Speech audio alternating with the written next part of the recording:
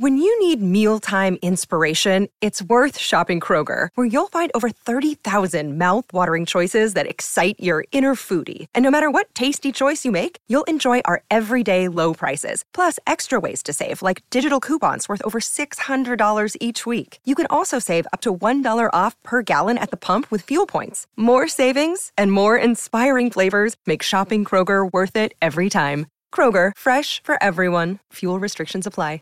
Who's the letter from, McGee? Government. Some general, it says on the envelope. Oh, no, they can't draft you again. Oh, the heck they... Yes, it's Fibber McGee and Molly.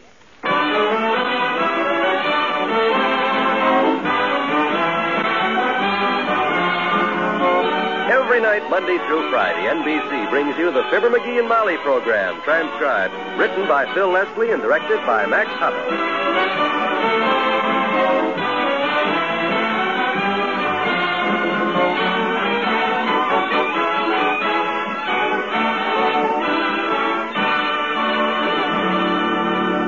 Knowing what to do when accident or illness strikes your family is mighty important. The Red Cross trains millions of Americans each year in first aid, water safety, home nursing, and as volunteer nurses' aides. This training enables you to help the victim of an accident or to care for a member of your family who is ill. Volunteer nurses' aides assist professional nurses in hospitals and clinics, in blood centers, and with mobile blood collection units. This help requires skill. It is through the Red Cross that you and your neighbor can get that skill, can get that training. Through the Red Cross, you can answer the call of your family and your community. Help make this training possible. Give through the Red Cross Fund. Well,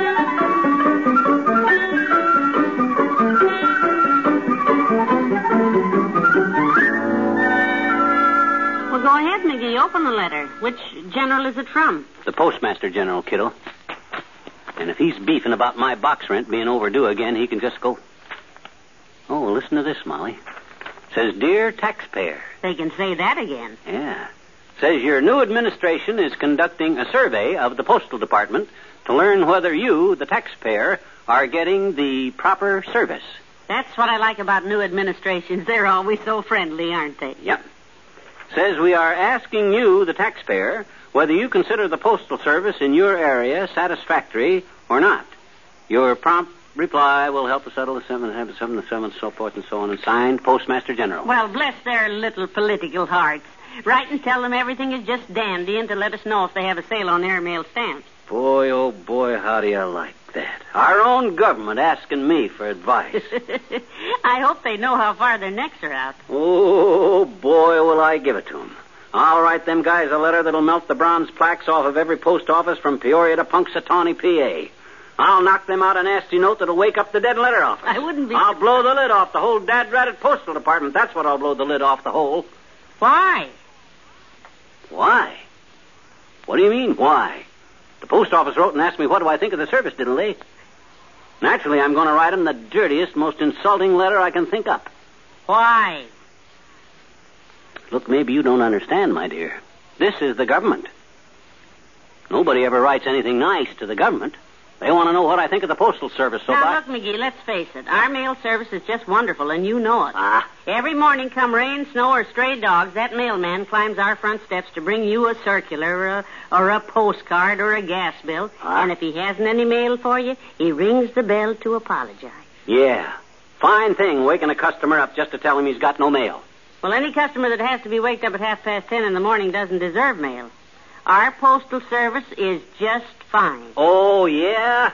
You call it fine service last winter when I asked the mailman to mail a letter to Fred Nittany, and he says it isn't stamped, and I says, sell me a stamp, and he says I haven't got any with me, and he had to go clear back to the post office to get a 3-cent stamp for me, and when he come back with a stamp, he didn't even have change for a $20 bill.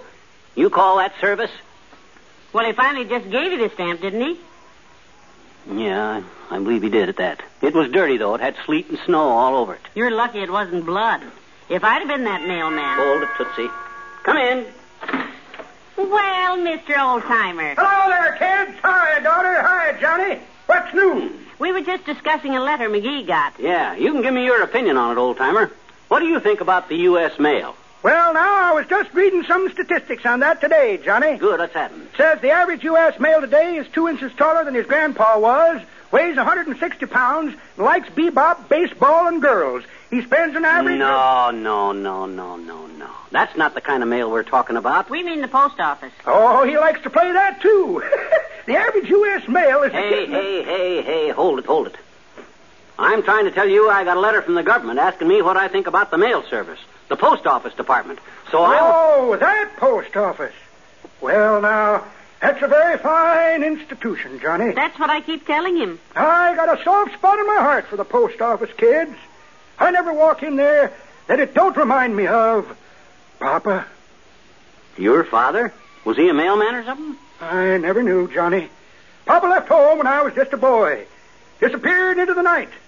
Every day after that, Mama used to go down to the post office. Oh, waiting for a letter, was she? Nope. She just went in to admire Papa's picture on the wanted posters. Had a very fine likeness of him, the gendarmes did. He ever come back home? Well, it was very interesting, Johnny. I got so sick and tired of looking at that bald puss of Papa's that I snuck in there one night with a charcoal and drew a big head of hair, a mustache, and a full beard onto him. That done it. What happened? Cops took a look at it the next morning, went out and arrested General Grant. Oh, for the love of you, Papa come home, and him and Mama lived happily ever after. And that's why I love the post office. So long, kids. So long.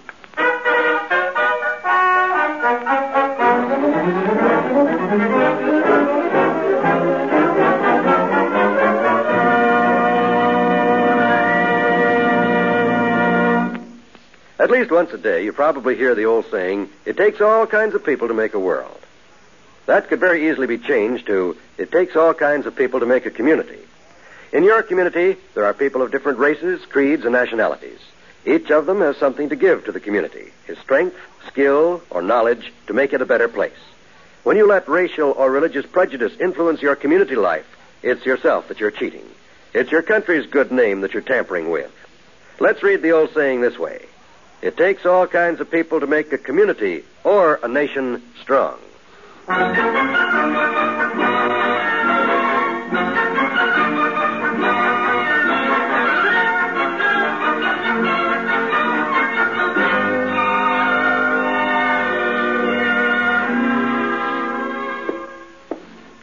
General Postmaster General writing me a letter. Why don't you just sit down and write the Postmaster General and tell him the Postal Service is just fine? Oh, no. Not yet, kiddo. I'll think about it a while first. Well, I can't find anything to complain about, and neither can you. Well, I'll keep trying, though, till... Hey, what about that big hassle we had with them guys 3 years ago over the Christmas cards? Yeah, the Christmas cards. What about that, the Christmas cards? You mean the time we got them all out early in December? Yeah, New Year's Day rolled around and not one of our cards had been delivered, and I went down to that post office and Oh. You found them in my overcoat, didn't you? I did that. Well, I'll think of something. All right, sweetheart, but don't write any poison pen notes till I get back. I've got to run upstairs and sort the laundry before the laundryman gets here. Okay, Tootsie. Ah, there goes a good kid. And generous to a fault. Here's the government just begging me to criticize them, and she wants me to pass up the chance to blast the daylights out of them, but by George, I'll stick... Come in.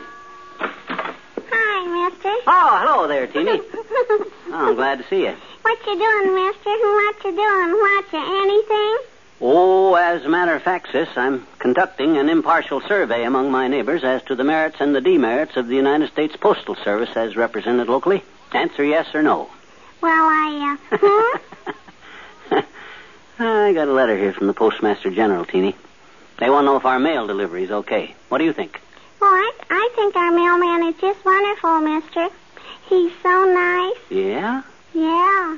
Every morning he goes to the house next door, and a pretty lady comes to the door, and he gives her a letter, and then he gives her a big kiss. Aha! Now I got him. Now. You mean to tell me the mailman kisses all the women down the block? Oh, no. Just the lady next door to us, the one he's married to. Oh, that one. Well, even so, that's not very official behavior. Yesterday, our mailman went to Willie Toops' house, and he rang the doorbell, and Willie came to the door, and Willie's dog ran out and bit him right on the veranda. Yeah? Did the mailman get sore? Oh, no, he just laughed like everything. The dog bit him and he laughed?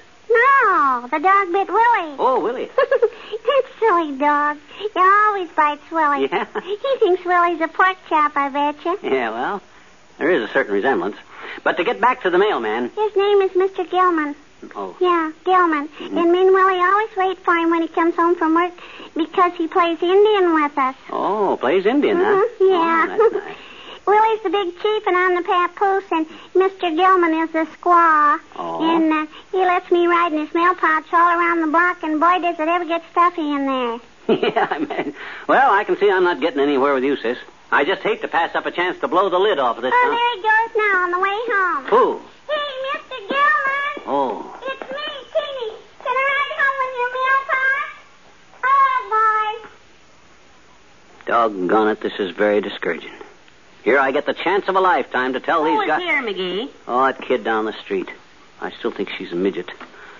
Doggone it, this is disgusting, Molly. 20 years I've been writing nasty letters to the government. Oh, at least 20 years. So now, for the first time in my life, the government asked me to criticize them. They begged me to criticize them, and I ain't been able to dig up a thing.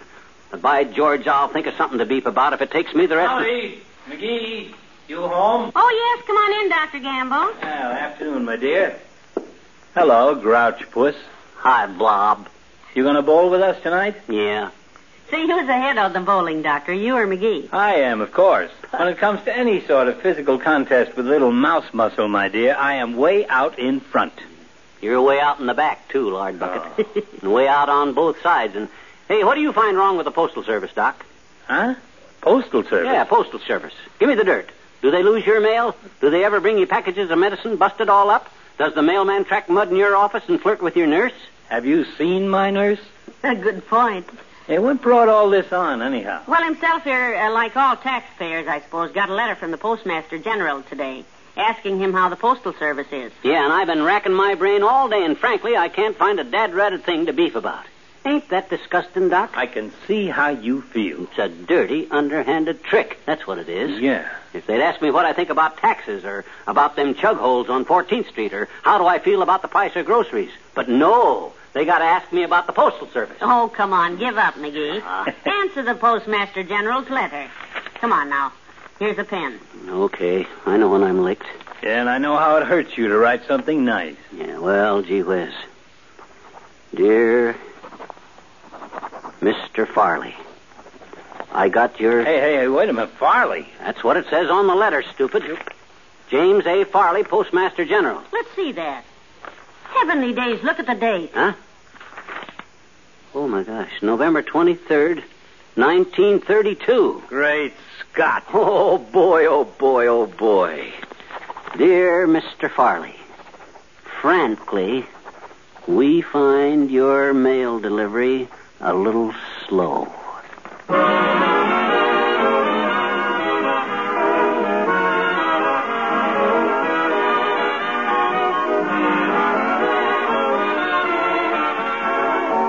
Fibber and Molly will be back in a moment.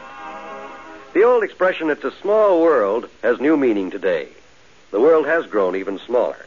With modern long-range aviation, enemy planes could reach the United States in a matter of hours.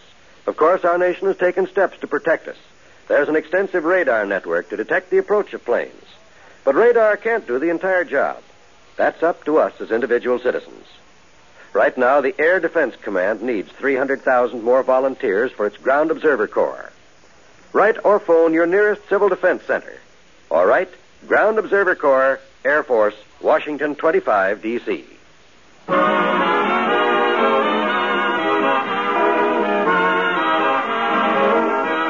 NBC has brought you the Fibber, McGee, and Molly program, transcribed with Bill Thompson as the old-timer and Arthur Q. Bryan as Dr. Gamble.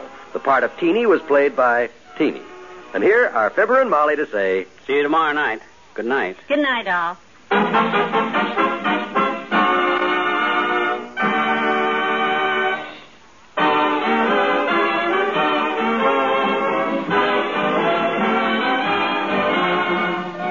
This is John Wald inviting you to be with us again tomorrow night for another visit with Fibber, McGee, and Molly. Just for laughs, listen to Can You Top This? Next on the NBC Radio Network.